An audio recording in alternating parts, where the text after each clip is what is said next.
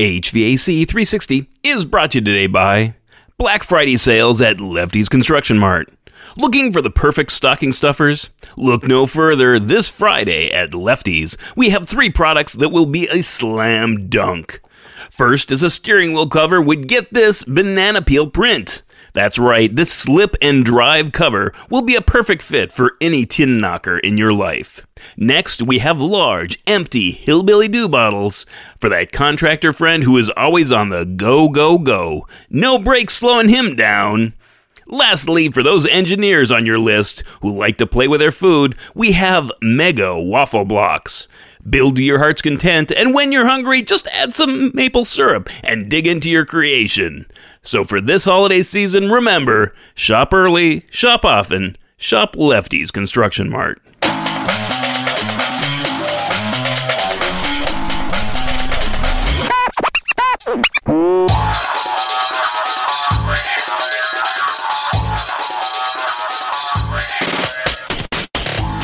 Hey, what's up? Welcome back. Matt Nelson here, your host for HVAC 360, helping you be the best and the brightest in the field of HVAC.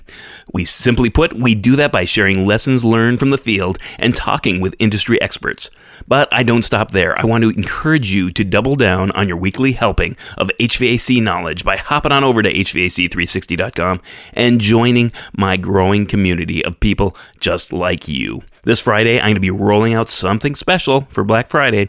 I'm not going to tell you what it is. Those people on the list will know. I have a limited space, and only people on my email list were going to get a first shot and the deep discount at what we're rolling out. So, this, in fact, may never even go public. All right, so what's up for this week? This week, in the holiday spirit, I'm going to be talking about sampling. Not the delicious dish variety, however, but the sampling that happens during commissioning. This is a topic I know I continue to harp on, but I keep learning new lessons from projects I go on, and I just want to share those. So here we go. Let's get back to basics. Let's talk about what ASHRAE Guideline 0 says.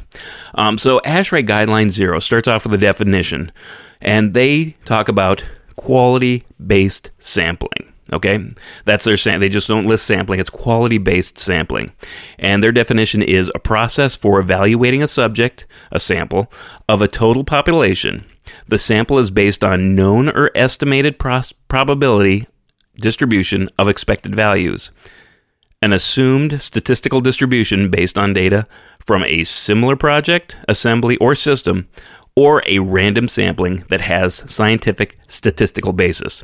All right, now that is an absolute mouthful. And I think that, anybody who just takes a second to look at this definition knows that there's a bunch of red flags that pop out.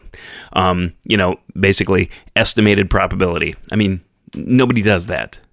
If you know a statistical distribution, we're not statisticians. We're engineers. We're contractors.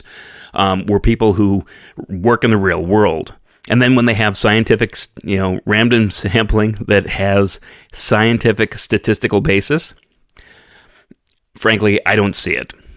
However, they do have an entire annex, and that's just kind of like an appendix. They just call it an annex. Annex N is for some ideas, some samples some sampling strategies to review for your project. Now, I think it's important to say is regardless of how you feel about the topic of sampling, you need to spell it out clearly in your commissioning plan. So I'll leave it there. We'll get into it a little bit more later. So where can sampling happen? We talk about it, and it's actually, when I was looking at the Guideline 0 again for the first time in a long while, it did pop out at me that you can actually use it in a number of locations. It suggests you use it in pre-design to compare it to the OPR of the project owner, that you use some sampling there. You can use it in design review for the plans and specs. During construction, you can sample the submittals. Any submittals that come in, you can do a sampling of those.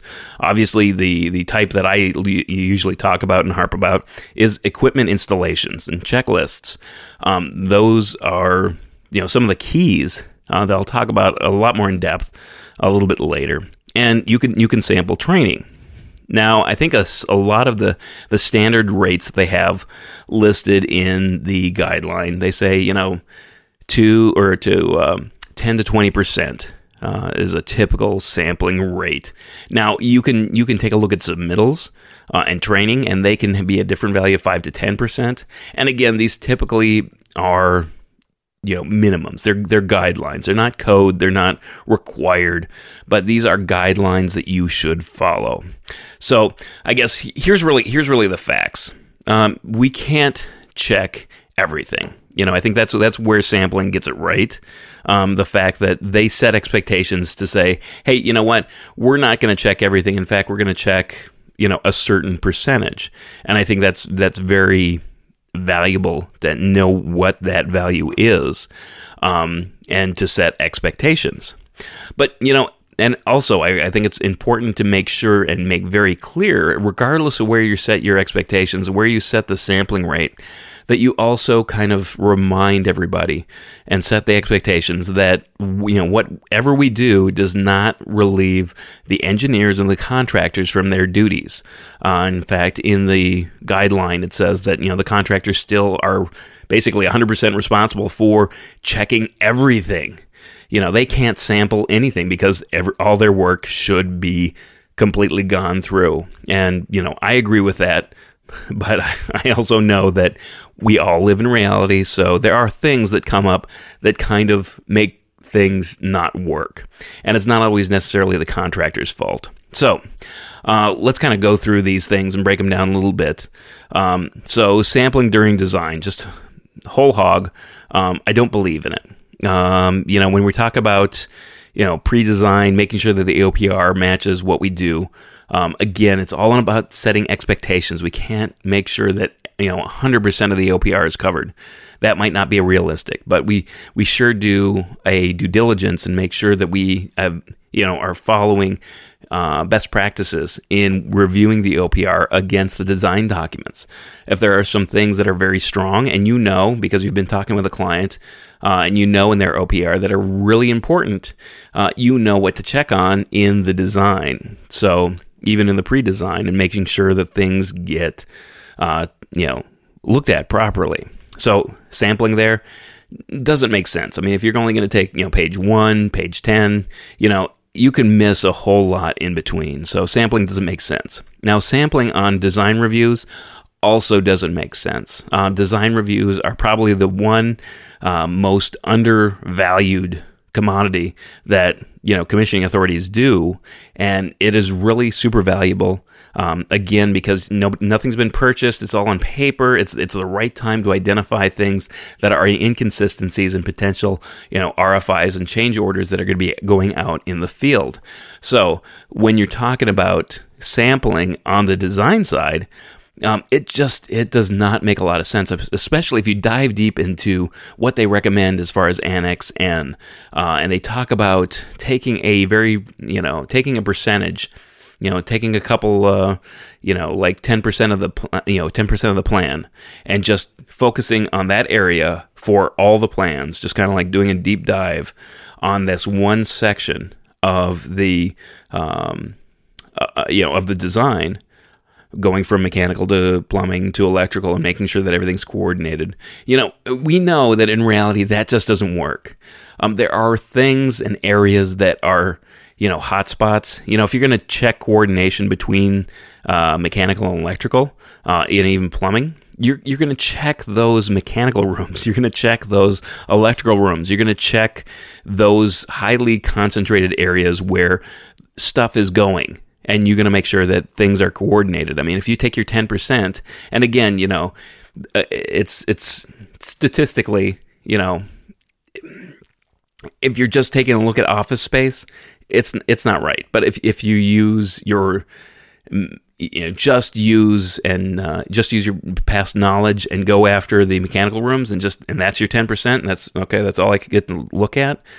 You know what? You're going to miss some other things. So it goes either way. You need to really look at the whole drawing to be able to identify, different things. And obviously, the way I look at it, have a certain number of hours that I can invest in a design review.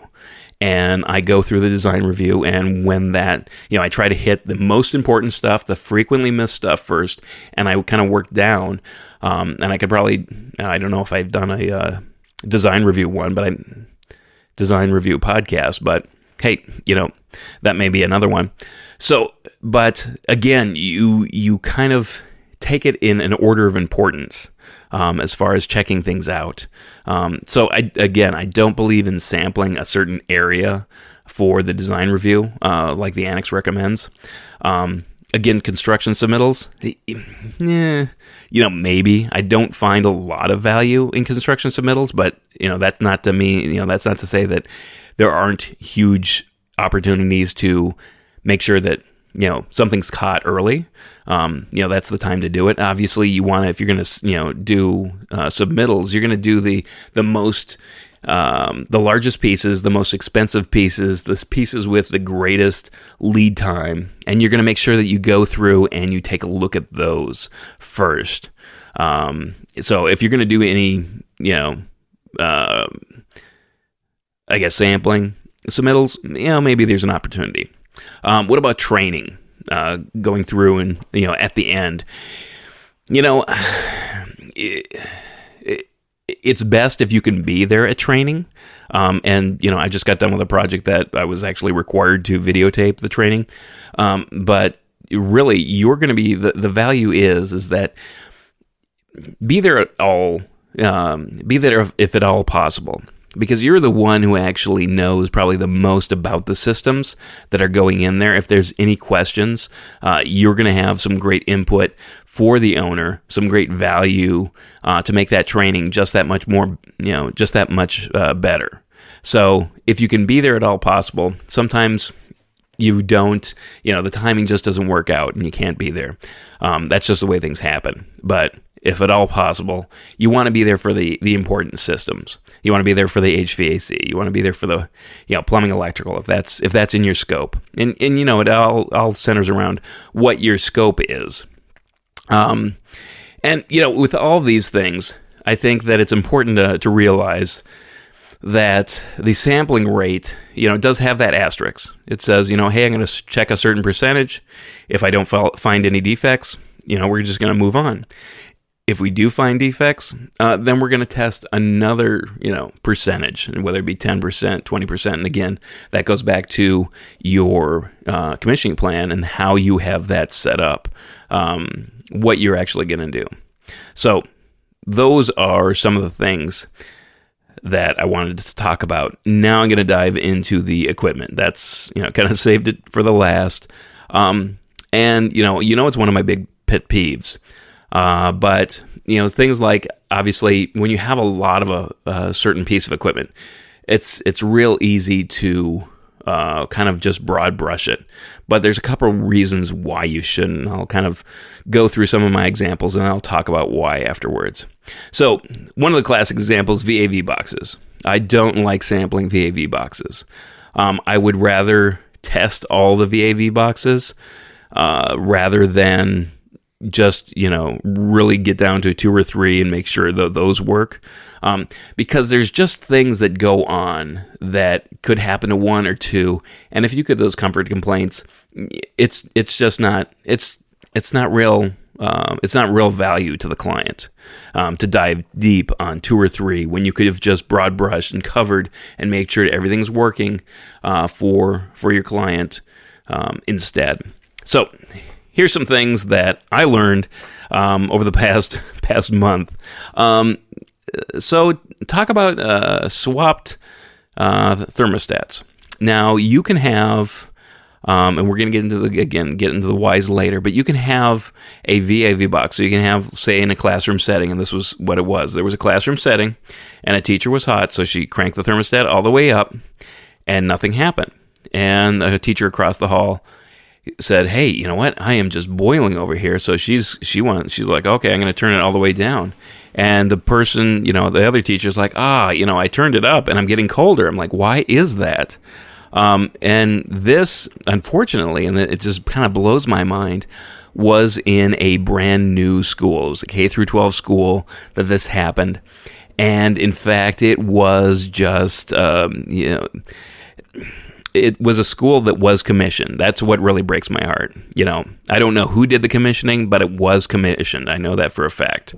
And this was allowed to happen. This cross connection of thermostats to VAV boxes, and they had not only discomfort, but they were wasting energy.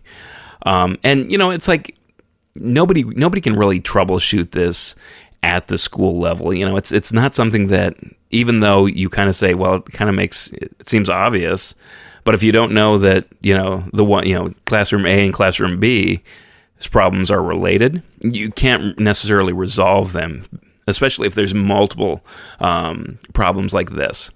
And I know that the one thing that just kind of blew my mind is there is literally companies out here, and you can use this, take this for what it's worth, but there are companies out there that are actually, their business model is going into new schools and correcting issues that they find and saving energy.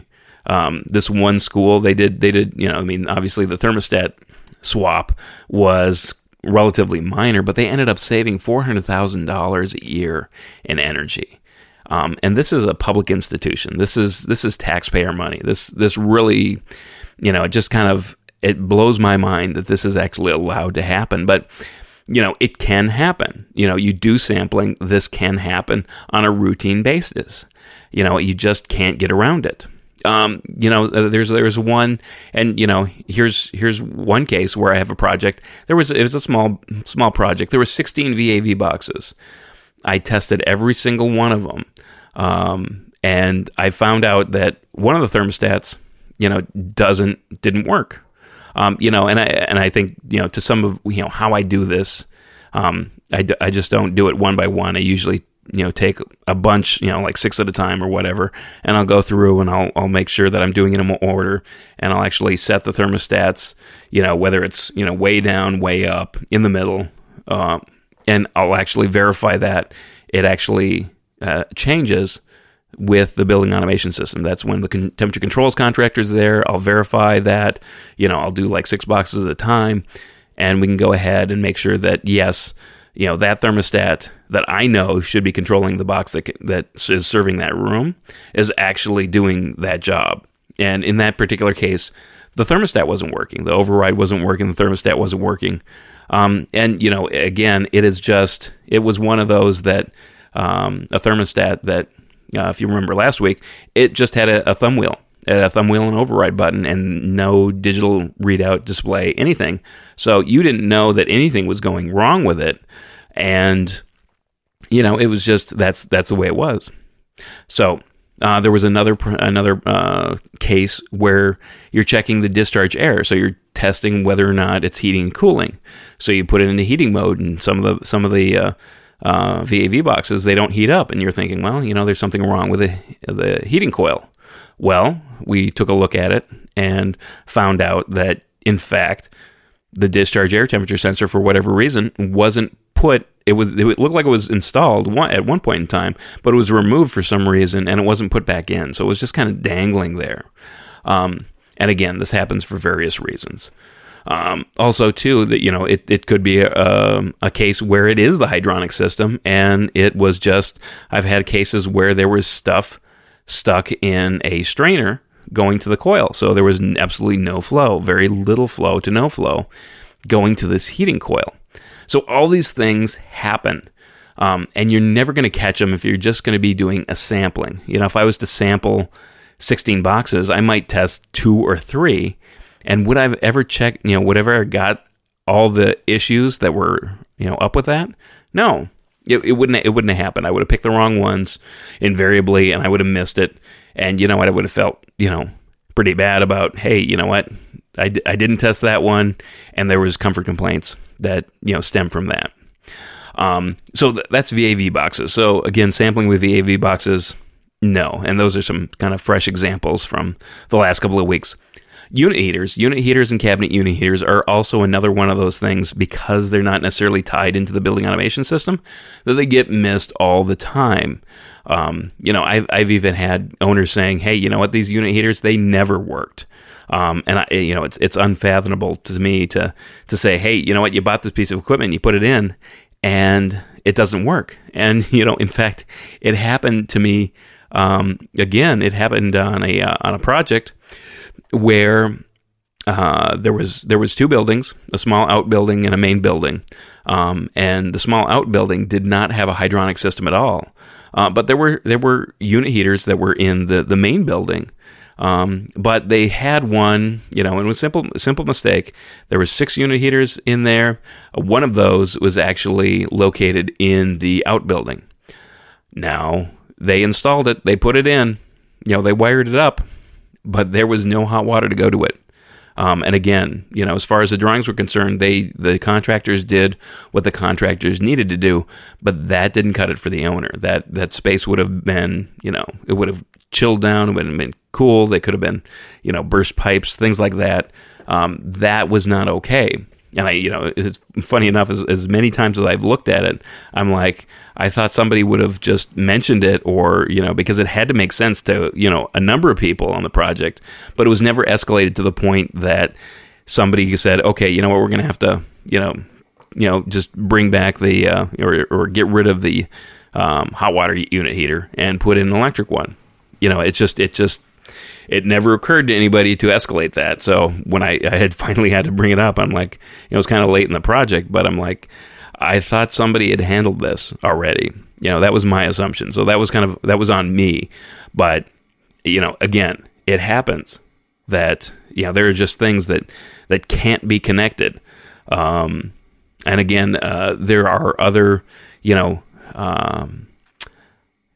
other cabinet unit heaters that they never get connected. It just blows my mind. It might be the hot water. It might be, hey, they never got insulated. Hey, they never got the electrician, never came back and hooked up the power wiring for these things.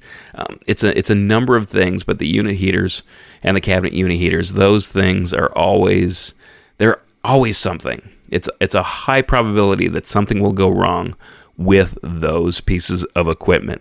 So let's talk about why they go wrong. Well, in a couple of cases, and this kind of goes beyond just the pieces of equipment that I mentioned, you have young installers.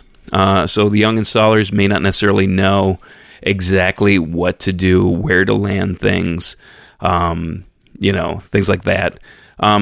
The VAV box sometimes is not in the same room that it serves. Sometimes you have a VAV box that is in a room, but it serves the next room, and the box that it serves is in an adjacent space. So they end up wiring to the nearest box.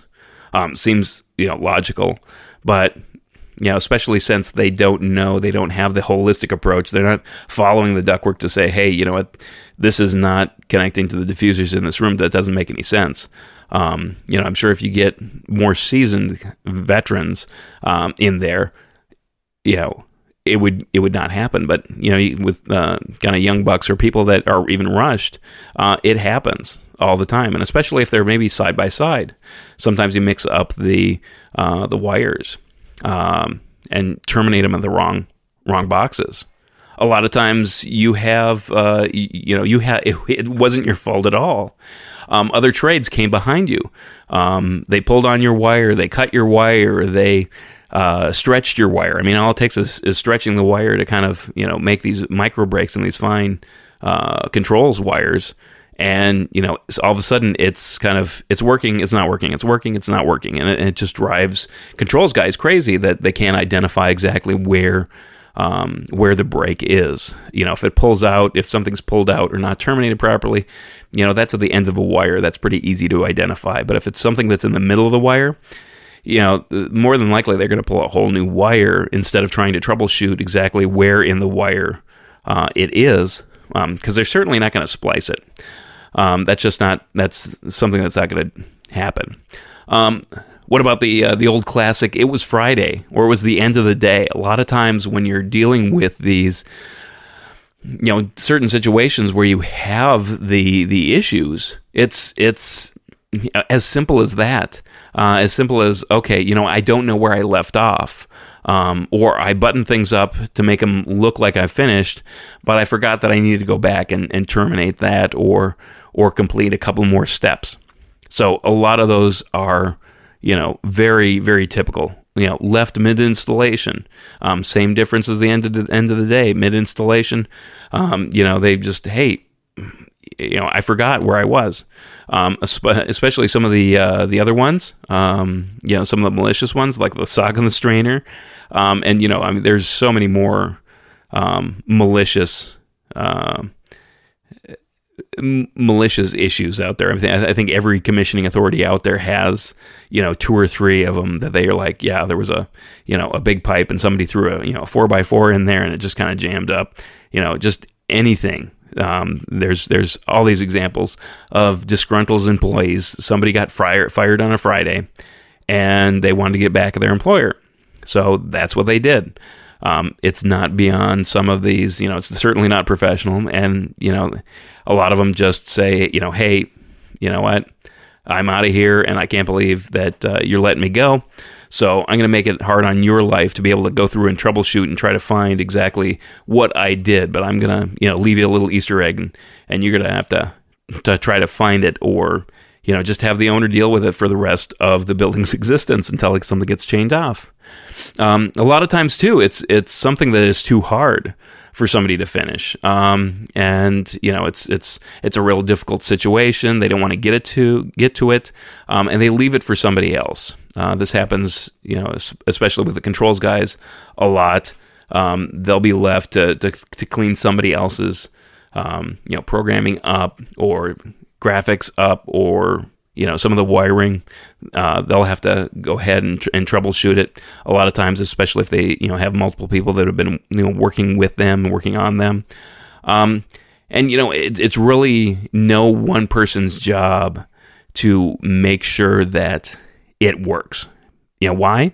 Because that's your job as a commissioning authority. You're the one who actually go through and make sure that everything works. Too, it's I think the last thing I have on here is things get closed up by other people. It's not just yourself that says, hey, I want to look like I'm finished. It's other people saying, hey, you know what, we need to tidy up here. And they need to close things up, close some, junction boxes up, put some panels on and everything like that. And they just don't know things aren't complete. They want it to look complete. They want it to look tidy. They want to look like they've, completed their job, or they're doing their job, or they're getting on the contractors and making sure that, progress is being made. And they just close things up. And it doesn't work. All right, well, that's it for this week. Thanks so much for listening. Hope this was helpful. If you did find it helpful, let me know. If we have a unique situation that you've found and identified with sampling, just let me know that too. You can always reach out to me at matt@hvac360.com. If you know somebody who's looking for this information, consider passing this episode along and sharing it. If you're not a subscriber, again, consider joining the growing community of people just like you over at HVAC360.com for more weekly goodness. Lastly, I'd be greatly honored, and it helps the podcast out so much if you leave me a rating or review on Apple Podcasts. And if you do that, I'll give you a shout out. So, did that before, I'll do it again. Well, that's a wrap for this episode of HVAC 360. Happy Thanksgiving, and let the sampling of those delicious dishes begin. I'm Matt Nelson, helping you be the best and the brightest in the field of HVAC. And as always, know what you build and share what you know.